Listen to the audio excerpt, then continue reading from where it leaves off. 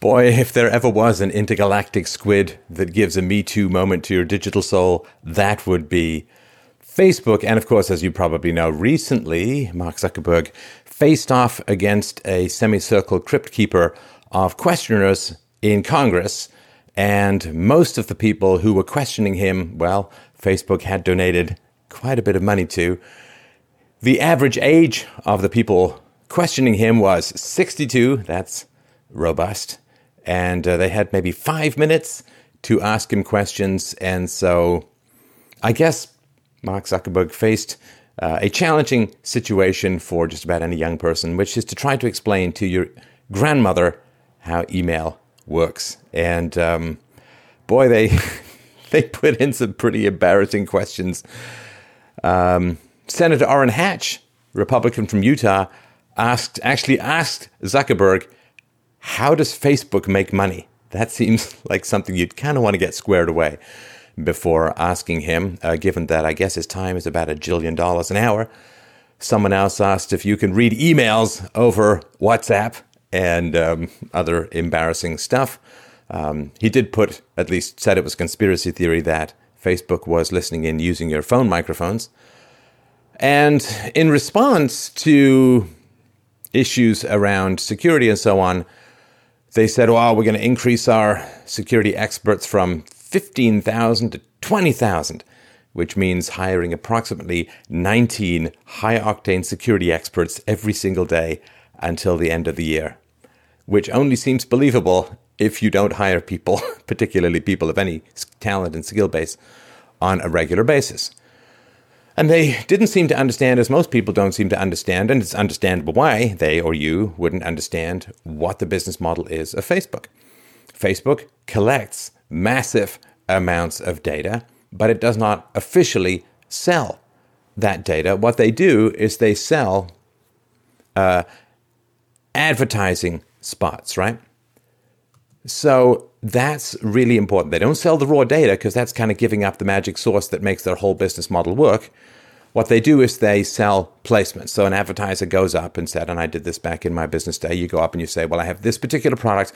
I want to reach this kind of person, maybe this gender, maybe this educational group, in this area with this income or whatever. And they will do their very best in trying to target your information to the people who might be most receptive or who you think will be the most receptive to receiving it. So they'll show the ad, but they're not supposed to hand over the raw data. Now, Facebook has recently admitted that the majority of its users' information has been, in fact, accessed by third parties, that it scans your messages, and just because you delete something and it's no longer visible to you doesn't mean that it is actually gone. It is marked as deleted, and they pretty much keep your data forever. It's like trying to break up with a girl you think you're broken up, but then she shows up in various disguises, haunting your every particular step. Also, they can harvest your browsing data using cookies. Now, you can, of course, download, and certainly a good idea to do so, I suppose. You can download the information that Facebook has about you, but it's not the full story. Your browsing data is usually not included in the information. You don't find a complete list of the advertisers that have told Facebook they can target you with ads. You won't find information that references you that you didn't directly upload, like pictures of you that Facebook knows is you that have been uploaded by other people.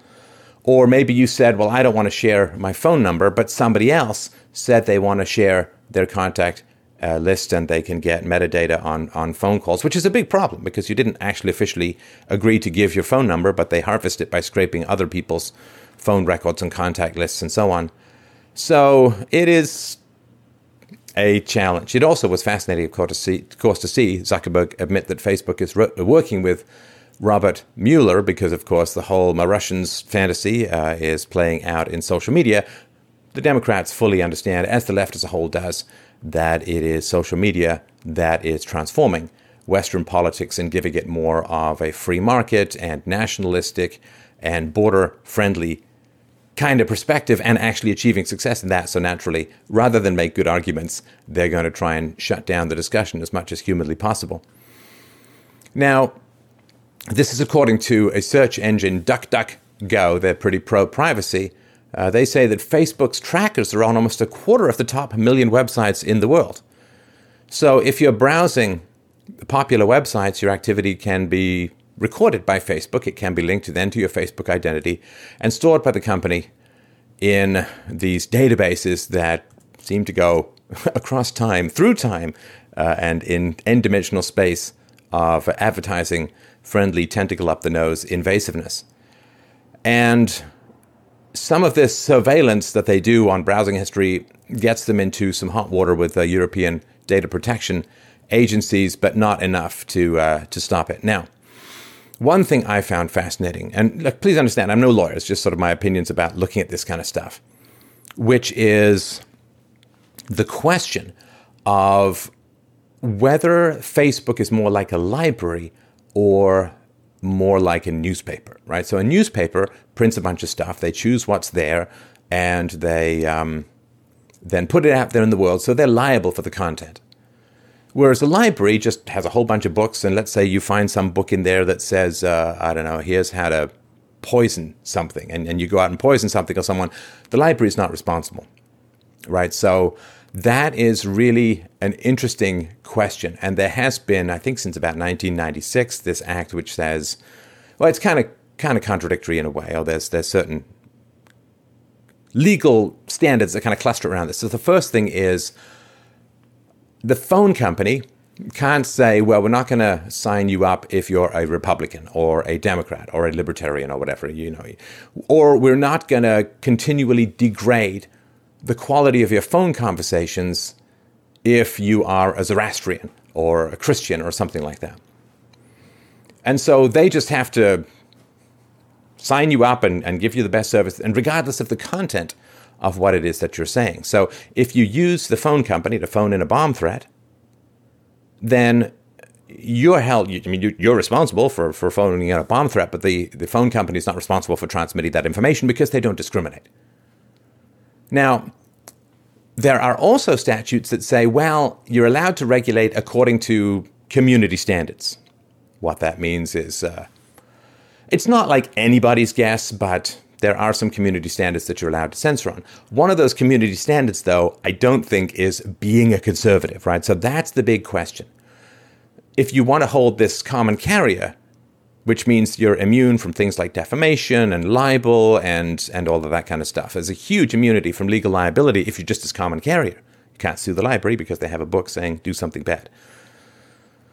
But if the newspaper prints something that says do something bad, they may be more liable. So the way that you maintain this common carrier, this legal immunity for things, is by not discriminating or not controlling content except on the basis of this general community standards. Wow.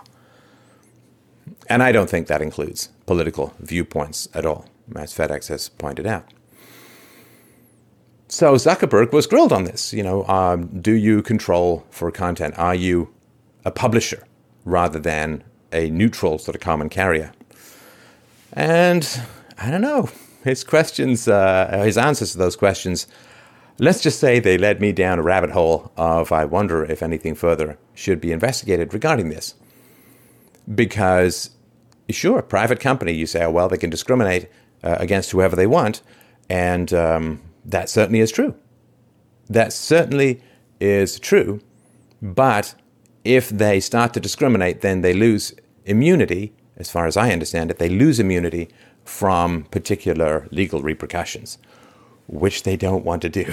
They really don't want to lose immunity from that. And Zuckerberg appeared to say that he didn't even really know much about the content of the laws that fundamentally govern the massive profits that his company accumulates, which, I don't know. I mean, there are lots of funny memes about his sort of wireless charging mat because he's a pretty short guy and so on, but I don't know. Oh, and by the way, people say, well, he wasn't under oath. You're still not allowed to lie to Congress. You can't be charged with perjury, but you're still not allowed to lie to Congress. So, to me, it's a fascinating question and a very interesting situation that you have this platform for human communication that seems to have a significant ability to affect political outcomes. Now, in general, that's because people aren't taught how to think. It's a failure of government schools that people are so easily, like if you think, oh, a couple of handful of Russian bots is going to change the outcome of the election, well, I would go back to why aren't children being taught how to think and reason and be critical thinkers, and that goes all the way back to, governments don't want that as a whole. So they want citizens who are programmable by governments, but they don't want citizens who are programmable by any other means. Now, it's a bit of a one color. It's not like a very delicate brush. It's one of those roller brushes, right? It gets everything, right? If you raise children to be susceptible to propaganda and programming and so on, well, tragically, this show and other shows accepted who try to teach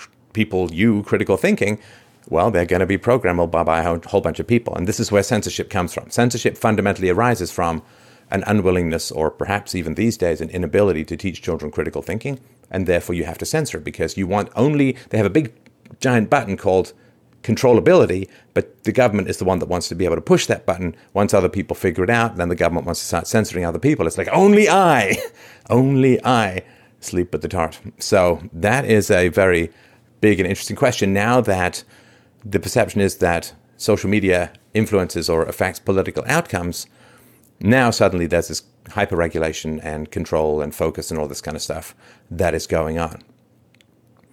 Now, again, if you go to some really conservative website and you apply for a job and you say, like, I'm a leftist and I want to write pro-leftist stuff, I'm a Marxist and I want to write pro-Marxist stuff, they're probably not going to hire you because they're going to say, well, listen, we're a conservative website, it's not really what we do here. So that's kind of upfront. That kind of upfrontedness is, to me, the big and foundational question. So if these companies are getting progressively more lefty, activisty, social justice warrior-y, then they need to tell you that up front. They need to say, we have a significant preference for leftist content, and we have significant opposition to conservative content. Let's just say that, for instance, right?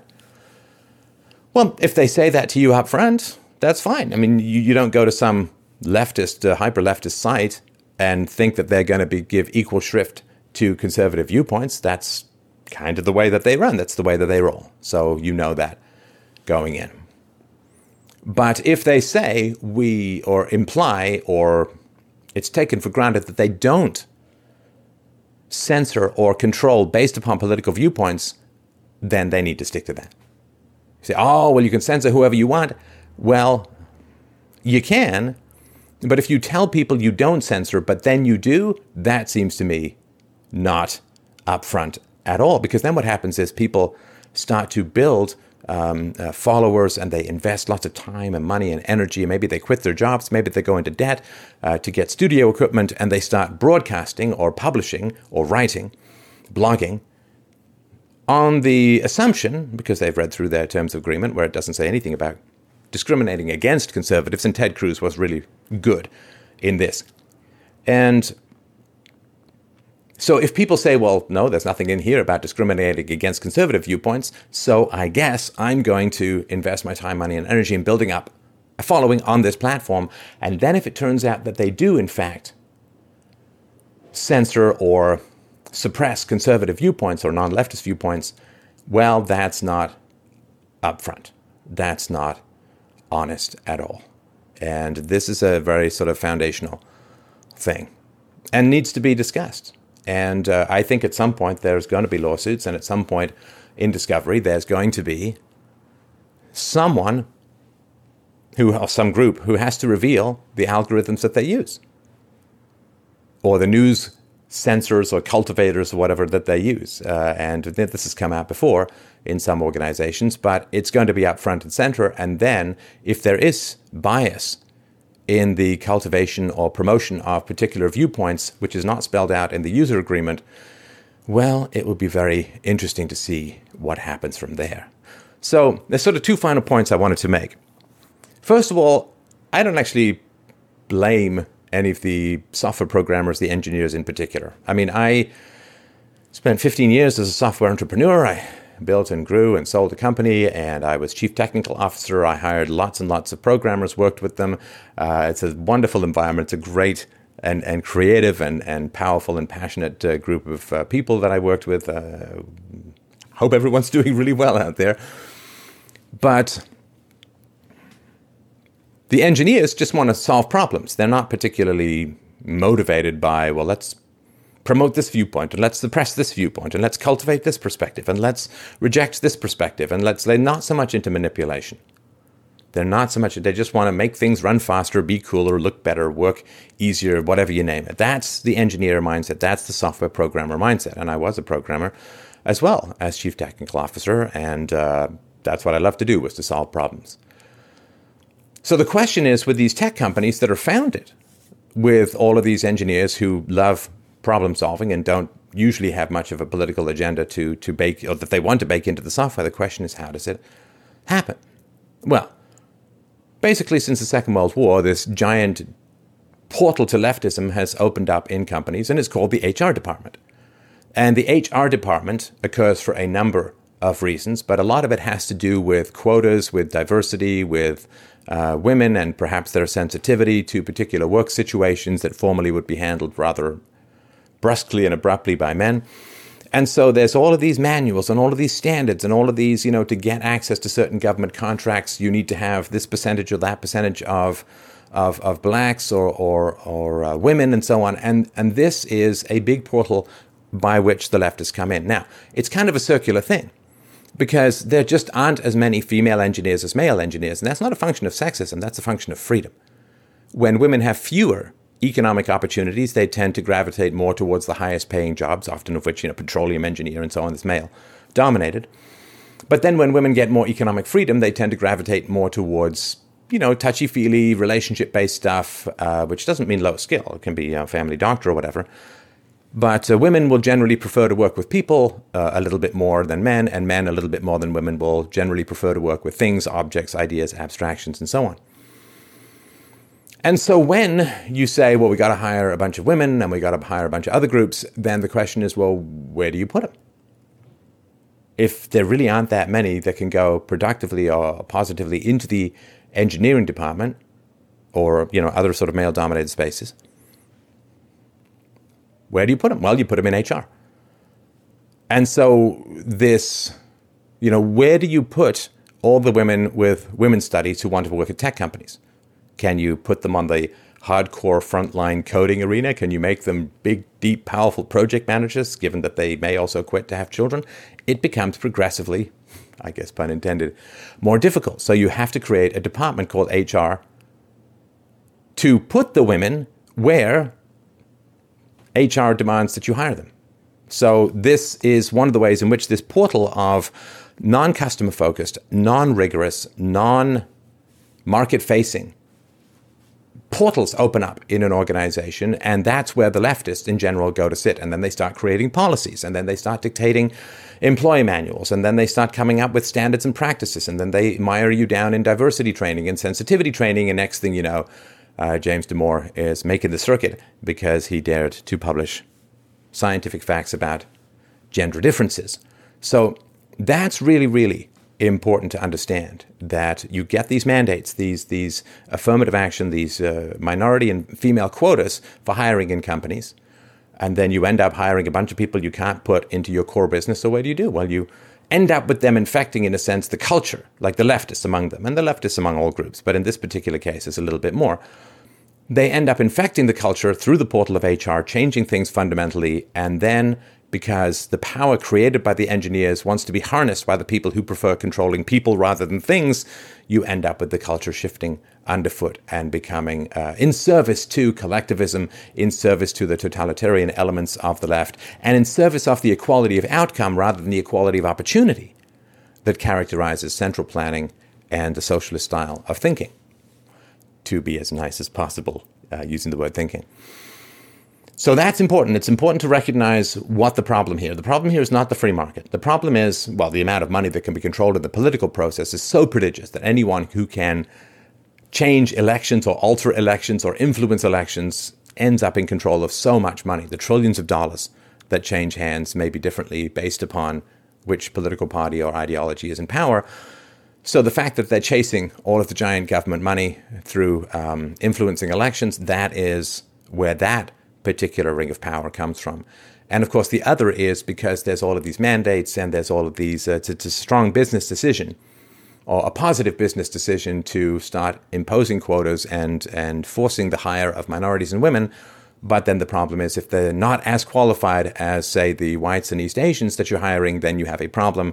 And then you get this particular, it's like a cult forming within the company that significantly influences the direction of the company, clogs up the system of engineering efficiency with rampant central planning, hyperfields, emotionally manipulative ideology, which then, of course, creates a cycle of business where the new group that's too small to need an HR department can then replace the existing behemoth that have grown too big to survive the increasing gravity of their own ideology.